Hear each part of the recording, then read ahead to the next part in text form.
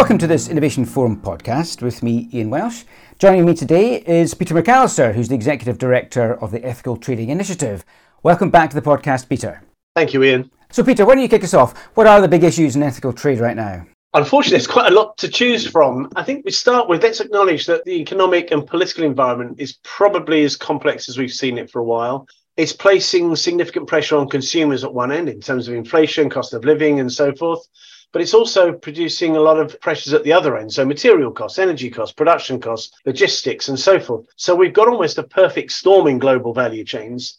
What happens then is that turns into real pressure on workers in terms of their real wages, their flexibility, their working hours, and so forth. We're in a situation where we're as needed as ever, sadly, because the pressures down the global value chain will translate very quickly into mechanisms and lack of opportunity for workers.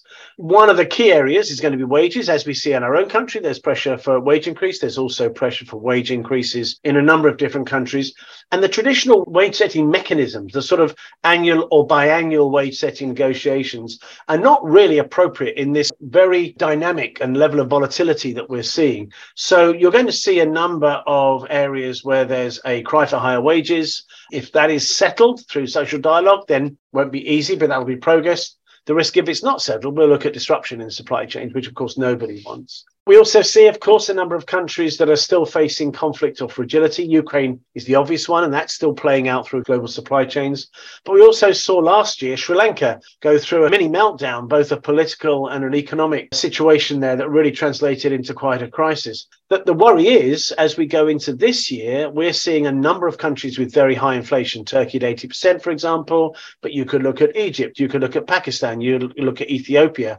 A number of countries where there are worries about both the economics, the macroeconomics, social pressure, politics, which could translate into crisis. We don't hope that will be the case, but we would hope businesses are probably looking harder at their global value chains and saying, where do we need to mitigate risk? Where do we need to work harder to understand what's going on in a very challenging world? Migrant labour remains a key issue. Again, from our perspective, migrations happen through the ages. It's not inherently a good or a bad thing. But of course, it comes with vulnerabilities. The World Cup exposed a number of those. But when we see it in seasonal labour, where we see this in terms of agency labour, we see particular vulnerabilities. There has been more work done on this area in the last few years. But I think this is, again, another touch point for where we're going to see more issues and more work needs to be done. And it's not just somewhere else. It's in the UK. It's in Europe. This is quite on our shores for obvious reasons that business needs to take care. Also, under any difficult sets of circumstances, particularly women and minorities typically lose out. We need to make sure that people are using a gender lens and looking at issues around minorities and inclusion to make sure that when decisions are made, that women are included, that they're not disadvantaged, and that minority groups aren't lost in the mix of what's ever happening. So just a few trends that sadly are not new, but we think are going to be playing out through 2023. What then are the patterns of engagement that you're seeing, given that the gamut of the ETI stretches across business, civil society, government, trade unions, and all aspects of society? What patterns of engagement are you seeing from business, from investors and consumers, say, on ethical trade? I think the good news is we're probably seeing more engagement by business on a whole range of issues, which I think is a positive sign. We are very fortunate around ETI with the 100 plus companies that we have. There are a number of recognized leaders. So it's probably not unusual for us to say that whether it's a crisis situation like Ukraine or on a number of different long-term issues, we get good engagement for business. But I think we're seeing more of that, which is good. It's still varied. It's not the same in all sectors and it's not the same across all sizes. And there are still areas like public procurement where they're really playing catch up still with the private sector that's more exposed to public scrutiny, as it were. And there are still supply chains and levels in supply chains where I think it's easier to turn a blind eye than face into the difficulties. Business, yes, I think the leading businesses take these things seriously. Is it across all areas of business? No, I think there's more to do. We'll talk a little bit about regulation later on, I know, which we'll talk to this point. I think the other thing we see with business is some of these issues can be quite scary. They're big, complicated issues. They're systemic issues. Taking that step to reduce those complex issues into steps and untangling risk, for example, looking at regions, looking at issues, starting to get to grips with, well, what can I do next? And also, who can I work with? To your point on civil society, I think there are more and more civil society members, NGOs, who realize that campaigning is one tool, but actually also partnering with business and working on solutions together, inherent in the ETI model. But we see more and more of that, which I think is a good thing. In terms of investors, there's always a bit of a conundrum. There are a few that I think really make an effort here to understand things, but investors are quite honest. If you could reduce that down to a metric, give me a simple metric, and it's either a 5 and above or 4 and below. But of course, these complex human rights issues don't easily reduce down to that. So we still have this conundrum in this context in ethical trade of how do we have a dialogue with investors who have a short attention span, want something quite simple to measure what actually are quite complex issues, and then make judgments on their investments. So I think that one still remains a difficult one. Consumers, we're not really consumer facing, but sort of the information we see and what we're hearing through the intermediaries like NGOs and trade unions is consumers are under a lot of pressure, right? And when they're under a lot of pressure, they look for value. The good thing is it doesn't appear that the ethics and so forth are therefore disappearing, but they're relying more on, I would expect company A to be doing these things, so let me get on and buy. I'm not going to spend my time, and indeed who has the time to look at the great detail, but I'm going to place a bet on a company that I believe does these things well or that I have trust in. Again, a difficult one for consumers to know all the detail, but the sense is still that they care, but they want companies to demonstrate that they're doing the right thing. Lastly, and we'll talk about a bit more about this in detail, the regulatory environment is changing, and that will change business. Most responsible grown-up businesses will try and comply with the law.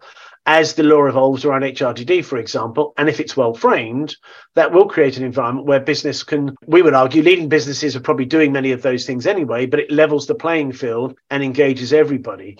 So, for example, I was in Bangladesh just before Christmas, and Bangladesh suppliers there are very aware that the EU is going to come out with a directive on HRDD, and they wanted to know, what does that mean for me? What do I do? How do I prepare? So these things do resonate through value chains globally. So that's a few ideas on where we are. As I say, I'm optimistic that good businesses are engaging on these issues, always more to do. The investor thing remains a conundrum. And consumers, I think we are in a generation where consumer feedback is easy. It's on the click of a button. And therefore, I think any company takes its eye off the ball on these issues runs a high risk. HRDD, of course, being human rights due diligence. Do you think that human rights still get less of a priority for many businesses than environmental concern? I think we may have been at the same event where somebody stood up and said, talked about the fact that a leading restaurant in a hotel can tell you more about the steak on your plate than the person who's cleaning your room while you're eating it. Is that still an issue you're facing? It's a conundrum, because if a company is in the media and if they're associated with human rights, that gets attention because they want to understand it, resolve it. It will engage the CEO, will engage the general counsel, and they'll be focused on it. Once that issue goes away, unfortunately, it does tend to drop away to a compliance conversation. And so there's this conundrum. Yes, we want to deal with the immediate. We don't want to be associated with these terrible practices. But actually, we rest on a compliance approach rather than learning the lessons about, well, where are other risks in our supply chain? Who should we be talking to? Who are the awkward partners that actually we should have a relationship with? So I think on a day-to-day basis, we're still the poor brother, as it were, or sister of the environment, which not only is important, of course, but the metrics are stronger, the relationship to return on investment is stronger, the bottom line impact is stronger. So there's a number of sort of normal business motivations that I think are easier to quantify in the context of the environment, whereas human rights tends to be, it's either an incident or it's on the back burner, as it were. And we still haven't got that mix quite right, I don't think. The big climate debate, or a significant part of it, is around the just transition, particularly thinking in terms of agricultural supply chains. What do you need to do to ensure that human rights and ethical trading issues are front and centre in the just transition conversations? We still see with many that those conversations are separated. So you have a company having a climate conversation and thinking about, is it about reshoring? Is it about product design? Is it about different types of services and so forth? And a different department in the company looking at human rights risk. We would argue very strongly that many of those decisions will come with both opportunities but also potential threats as you make big business decisions. The best way to deal with both maximizing the opportunities and addressing the threats is to bring those conversations together as you have a conversation around changing the sourcing. What's the impact on communities? What is the impact on resources? What are the impacts on workers?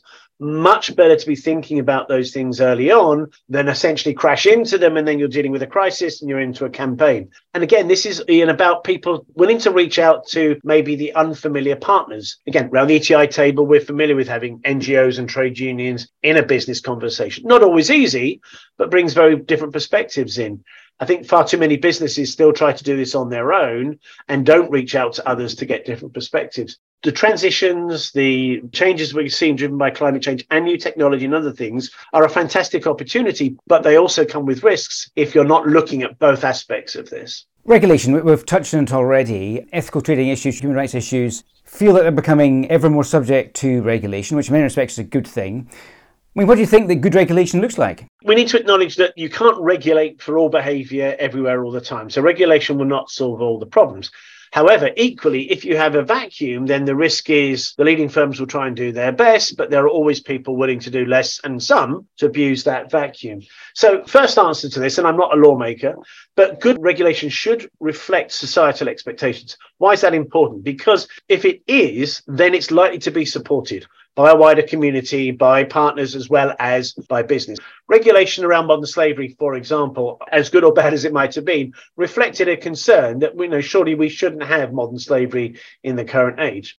I think the other thing is it should create a level playing field. It's not reasonable that we have a few companies doing great work and everybody else can hide in the shadows. So regulation should try to make it inclusive, try to encourage or support and enable all companies to meet a certain basic level of standard so that it's not just that the few that are consistently expected to do well, but actually creates that level playing field with practical expectations. Again, I think good regulation would incentivize good corporate behavior. The idea is regulation shouldn't be punitive in the first instance, but should set out, frameworks and practical expectations where companies can meet them, and therefore we can have a race to the top. However, absent any good teeth for those who don't comply or don't take the legislation seriously, then that we need to be held to account. Because unfortunately, again, business does watch when somebody's held to account. That gets the general counsel up, and that gets the conversation around, well, hang on a minute, what are we doing? Where's the risk? Are we compliant? There's a few things that I think good regulation should attempt. In the specific case of human rights due diligence, and we're looking at the EU directive, these are quite complex processes. And so it can't really be a simple binary law, you either do it or you don't, but should be encouraging good practice, transparency, disclosure, which is a challenging thing, and in the extreme, punish people who really don't take any of that seriously. So that's a really interesting environment that we're in at the moment. Due diligence does sound great, doesn't it? But I mean, it seems to me that the law of unintended consequences is in play here as ever. What are some of the potential unintended consequences of due diligence, do you think? Human rights due diligence is quite a big subject. It's one of those words, a bit like sustainability or poverty alleviation. It sounds like everybody should have one, but what on earth is it? One of the risks is we end up with a superficial approach to this. So you end up with very nicely written reports, great websites that really take a superficial approach to HRDD and make all the right statements, but don't embrace the underlying concepts set out in UN Guiding Principles, set out in the OECD guidelines, which is encouraging business to play an active role in terms of its impact on human rights. So I think the first unintended consequence could be lots of reports, lots of work for well-paid consultants, but not encouraging the activity that we'd hope would follow from this. I think the other thing that is unintended consequences is the sort of rabbits in the headlight. It is complicated. If you're a big, diverse company, where do you start? You can't do everything everywhere. Well, again, UN Guiding Principles says take a risk-based approach. That may start with a simple desk analysis. They may start with a lot of information that's already out there in terms of endemic risk. And then you can start to say, okay, well, let's focus on this, or let's dive in this country, or let's look at that particular product. So again, I think the unintended consequences could be that people are so overwhelmed they don't do anything, rather than saying, okay, we've got to start somewhere. We're going to try this. We're going to learn lessons. We're going to work with people and start to learn by doing, as it were. Back to the question around unintended consequences is that the risk is this spawns a whole set of new frameworks, new processes, new tools and what have you, when actually we know roughly what has to be done and it's hard work. So we really want to make sure that HRDD does, as I said earlier, inspire and encourage companies to do things, encourage disclosure, which is not easy, and also encourage the level of transparency. So we can shift the norm from, well, we don't really want to talk about this to, yes, of course we talk about these things, so does everybody else, and that helps normalize the sort of things that companies can and should be doing. Yes, it's important to remember that sadly, as in everything, hard work is really the way to find solutions. Looking forwards then, what reasons do you have for optimism? It's very easy to get thinking that everything's just doom and gloom, but tell us what to look out for in terms of optimistic things for the future. Well, I'm glad you caught me today, because there are days when you think, is it all making a difference? Look, the reality is the sort of conversations we have today are so different to the conversations we had 5 years ago, and certainly chalk and cheese for 10 years ago. There are more and more examples where businesses are taking the risks, involving themselves in a whole range of challenges. We talked about Myanmar offline earlier, Ian, and are realizing this is a business agenda. It's not a CSR agenda. It's not a public relations exercise, and slowly starting to demonstrate that if you do this well, there's business benefit. I think we're seeing more and more of those, still few, but I think we're seeing more and more of those with significant businesses aligning their business agenda with understanding human rights and being involved. So that encourages me. Also, businesses are inherent problem solvers and innovators. And when they do start to look at these issues, you bring all of that creativity into the room. Now, not every solution is going to work, but again, we're seeing different tech approaches, different ideas around how to access workers, different ideas about engaging, different ideas about working with suppliers. So I think harnessing that innovation and creativity of business is, again, something that fills me with optimism, as long as we can then focus it not on the climate change all the time, but also on the issues that we're talking about. The EU regulation, I'm slightly optimistic that if that works well, given the heft of the EU market, given how that has a ripple effect in global supply chains, that could help set the bar, encourage those who are already active and get those who are not active involved in starting to look at human rights and environment due diligence. Let's be optimistic that that plays out that way. And, well, I would say this, wouldn't I? Innovative partnerships. Although we've been around the block a little while, so we're not new guys on the block, we know that partnerships are difficult, but we know they bring value. And again, I think we're seeing more innovative partnerships, different collections, sometimes business to business, sometimes business with other partners, starting to look at where's the complementary skill set here to tackle some of these difficult issues. So in a challenging world, and I think there are reasons for optimism. Well, let's hope that some of those play out. It's been great talking to you as ever, Peter. Peter McAllister from ETI, thank you very much indeed. Thank you, Ian.